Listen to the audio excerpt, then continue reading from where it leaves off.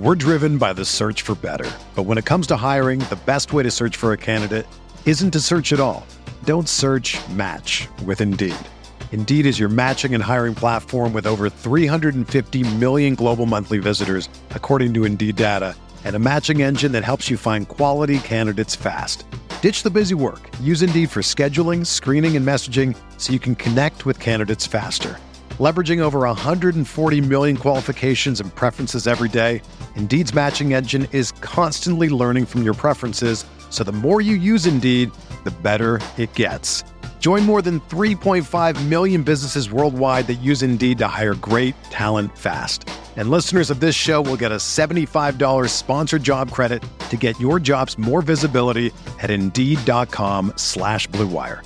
Just go to Indeed.com/Blue Wire right now and support our show by saying that you heard about Indeed on this podcast. That's Indeed.com/Blue Wire. Terms and conditions apply. Need to hire? You need Indeed.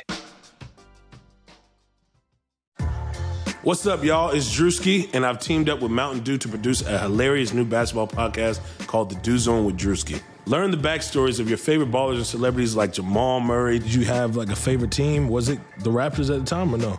Was the Raptors even started around that time? Come on, bro. I ain't that old, fam. You talking like I'm 50. Taylor Rooks, Asia Wilson, and many more. You won't want to miss this. Listen to The Dew Zone with Drewski on Apple Podcasts, Spotify, and wherever you listen to podcasts.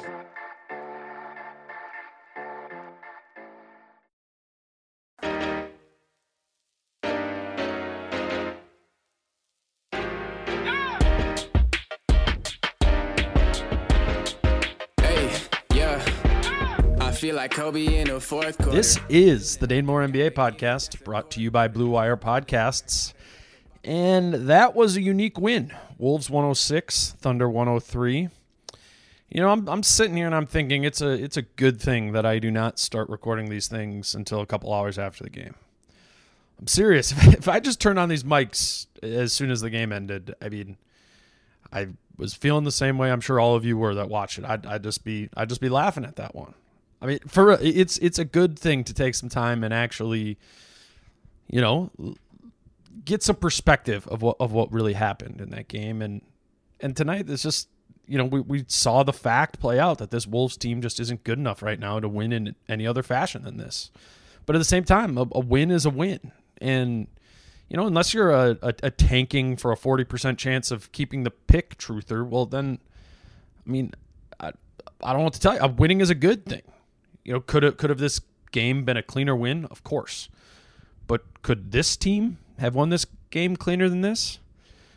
I don't think so. I mean, point out to me the game this year that has shown you that the Wolves can play cleaner than this.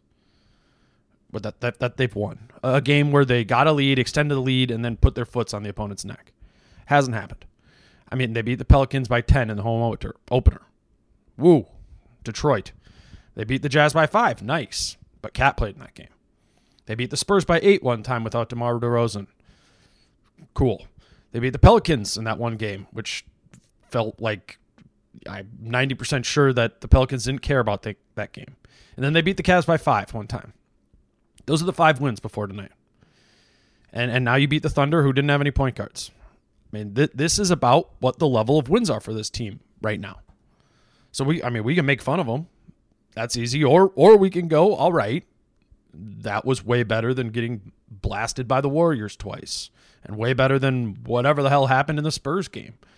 I mean, I think you just got to take this one for what it's worth. I mean, and that's just that it was better than a loss. But not much more than that. Cool. On to the next one.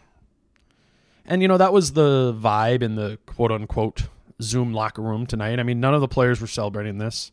They all called it ugly. And they all acknowledged that, you know, that ugly is better than the alternative. And that was top down, starting with their best player, the player who hit the game-winning shot, D'Angelo Russell.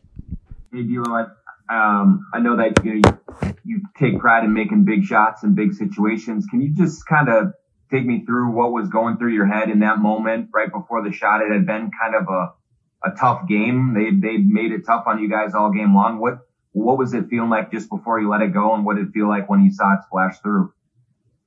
I mean, the way Bees was playing throughout the game kind of opened it up for me and Ant. So anybody could have took and made that shot. He's caused a lot of tension at the end of the game. He came, slipped out of the screen, a little miscommunication, and saw the rim. I just wanted to give us a chance. And Ryan was saying that yesterday you guys spent a lot of time on fourth quarter offense and executing down the stretch. What did you see tonight? Do you think you guys made strides there? I mean, how much improvement is still left to be done in that area so that you can make them a habit out of winning these close games instead of dropping them the way you have? A lot of work to do, honestly. I think tonight the ball just bounced our way. You know, we didn't go out there and kind of take it. We let them linger around, and they almost took the game. So it's a lot of work to do. A win's a win. It was ugly, but we still learned from it. So let's do what DLo said there. Let's talk about what we can learn from that one. Talk about what is making this ugly and how the next win, whenever that is, maybe tomorrow, same team, how can we make it so it's not the same brand of gross? I think tonight's game was better in the fourth quarter than it was in the fourth against San Antonio. I mean, low bar, but it was. And I think that goes back to what DLo was saying. You know, the late game offense was open because they used Malik Beasley. Now, that doesn't mean that Malik Beasley got the last shot, but he was involved. That DLo look is not clean without Beasley executing his part of that peel screen to cause miscommunication, between the guy that was guarding Malik and the guy that was guarding DLo. They ran that deliberately. And because of that, it worked. As we talked about on here on the pod after the San Antonio game, that was the problem in the fourth quarter of that game. They weren't executing anything in the fourth. They weren't being deliberate at all. That's why every possession ended with DLo needing to isolate out of a pick and roll. The game winner in this one, it might have felt like hero ball again, but it wasn't. I mean, hero ball is when you don't run anything and you just try and take over. This time they ran what they wanted to run, and they got the look that they wanted to get. Was it gorgeous? Hell no. Was it better than the San Antonio game? Hell yes. I asked Saunders about the difference in the late game offense tonight, in his postgame tonight. Ryan, you talked about after the last game that maybe you wanted to, in hindsight, have a little bit more diversity in your offense down the stretch of that game. Did you feel that you got that tonight in the fourth quarter here, where it feels like these games when they're close for you guys, it's a little bit more static, right? Like where it's one possession at a time. Do you feel like you're passing the baton there well? I did, Dane. I'll have to watch it, just to see how I feel with it. But, I thought that, I told you we spent 45 minutes on our fourth quarter package yesterday in practice. And, we went to, 4 or 5 of those sets. Those guys were able to, execute, and maybe we didn't necessarily score, but we were able to get shots that we liked. And then, late in the game, I mean, hey, DLo's been a big shot maker his career, and I got a lot of confidence and faith in DLo. So, putting the ball in his hands, trying to get that miscommunication up there, I like what those guys were able to do. Related to that late game group, I thought it was notable that yet again, Ricky Rubio was in to close the game alongside D'Angelo Russell. Obviously, this is a point of contention. We talked about how after the last game that Saunders opted to close with Rubio over Okogie or anyone else to try and get some offense against the Spurs. And obviously that didn't prove effective. And tonight, Saunders did again close with Rubio next to DLo. We've talked plenty this year on the pod about the lack of synergy that those two have seemed to show on the floor, but we haven't really touched on the numbers in a while here, and that's really, now that we're 22 games in the season, that's where it's really getting, incriminating. So I think it's time we hit on where exactly those numbers are and why Saunders continues to put those 2 point guards out there together. But first, we'll take a quick break.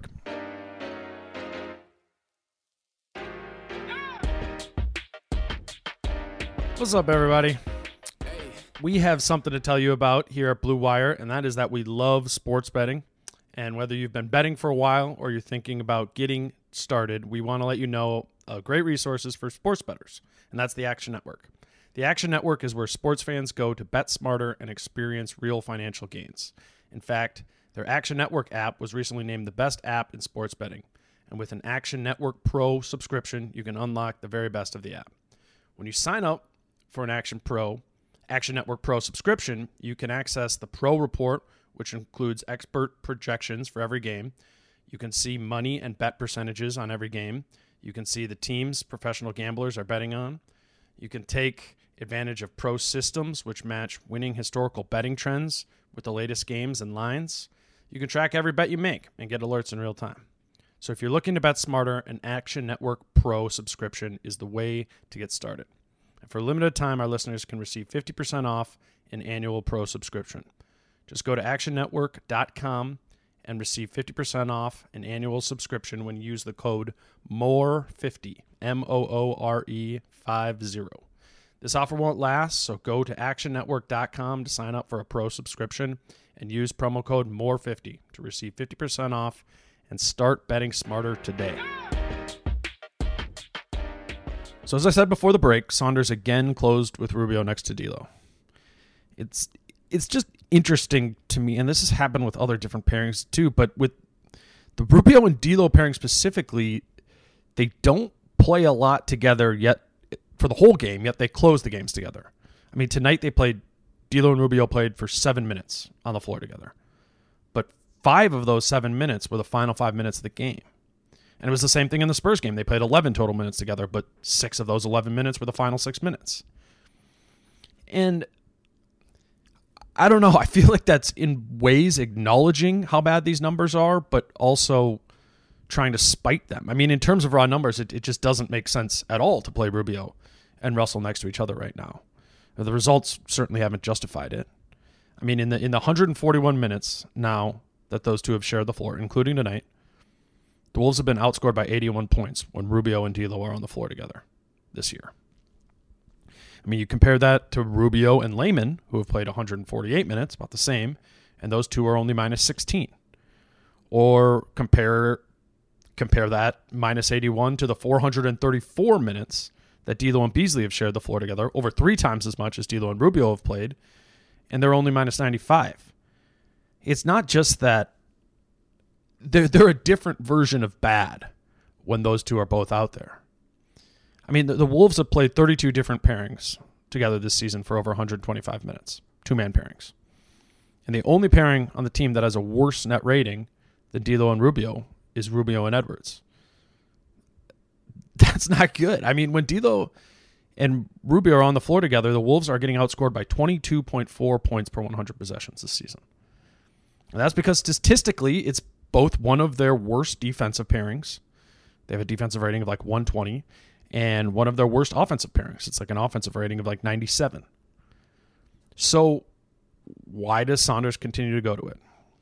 John Krasinski asked Saunders about that after yesterday's practice, and I thought this answer was illuminating. Hey, Ryan, the sheer, just the raw numbers on offense stuff with Ricky and DLo, it's pretty glaring in terms of the plus minus and things. Like, how do you decide how long to stick with a group like that or with a pairing like that as you go forward when the numbers don't seem to support that? But then I know that there's a limited options as well. I just wondered if you could kind of walk me through a little bit of how you figure that part of it out. Yeah, I mean, part of it is the feel, but the numbers do matter. And, I think you saw for a while there, we didn't have those guys playing together much. Part of me says that for us to be a good team, we gotta get those guys comfortable together.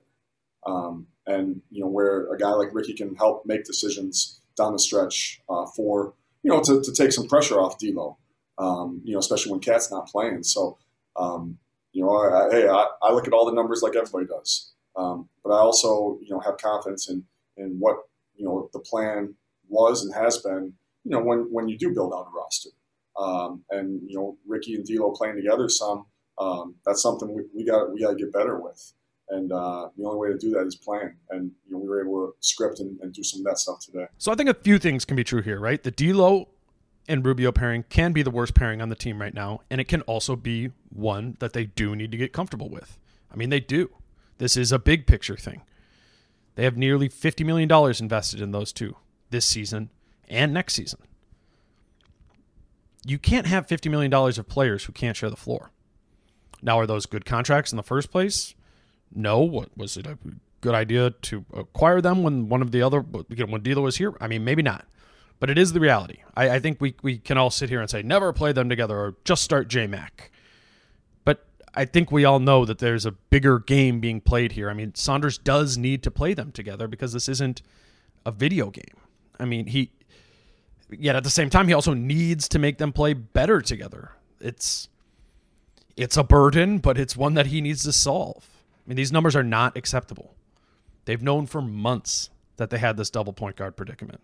Gerson Rosas signed them up for it on draft night, and Ryan Saunders embraced it. They both spoke glowingly of Rubio, and they both spoke glowingly in the past about DLo. Those two, Saunders and Rosas, need to make it work. Ryan has to coach the duo better, and Gerson needs to provide pieces that better support those two. Not just right now, but going forward. I mean, their jobs depend on it. Because if we're having the same conversation a year from now, and the DLo-Rubio pairing is just continually problematic, then that's not good. I mean, that's a big break in the plan. The question I'm more intrigued with right now, if we're focusing on the right now, is are we sure that DLo and Rubio should be closing games together? Even once they are quote-unquote comfortable. I mean, does it make sense in a basketball sense to have Rubio out there with DLo when Cat is back? I mean, I'll grant you that those two need to find some comfort together and that is worth digging for. Sure, but what purpose does Rubio serve on the last play of a game? What purpose did he serve at the end of the San Antonio game? If the ball is in DLo's hands, Rubio is just a spot-up shooter. And isn't the late game offense just going to be Cat and DLo pick and roll once Cat is back? I don't know how the three best options around Cat and DLo in those situations aren't Beasley, Edwards, and McDaniels. Aren't they more likely to knock down a three on the off chance that Cat or DLo kicks it to them? If the answer there is yes, then they got to be the guys out there. I mean, if Rubio's back to making 40% of his catch and shoot threes, then sure. He's a good decision maker. He's an organizer, in theory, all those things. Sure, plant. But Rubio hasn't made a three since New Year's Day. Speaking of Beasley, Edwards, and McDaniels around Cat and DLo, I want that to be our last sort of point of the night here. And I think it's just time that those five aren't only the closing five, but also the starting five. I mean, it's pretty clear it's time to start Jaden McDaniels. I mean, speaking of two-man lineup pairings, the Wolves' best two-man pairing this season includes McDaniels. It's McDaniels and Edwards, which is crazy to say. They've shared the floor for 176 minutes, and when those two are on the floor in those 176 minutes, McDaniels and Edwards and the Wolves are outscoring opponents by 10.2 points per 100 possessions. Remember what the DLo-Rubio number was?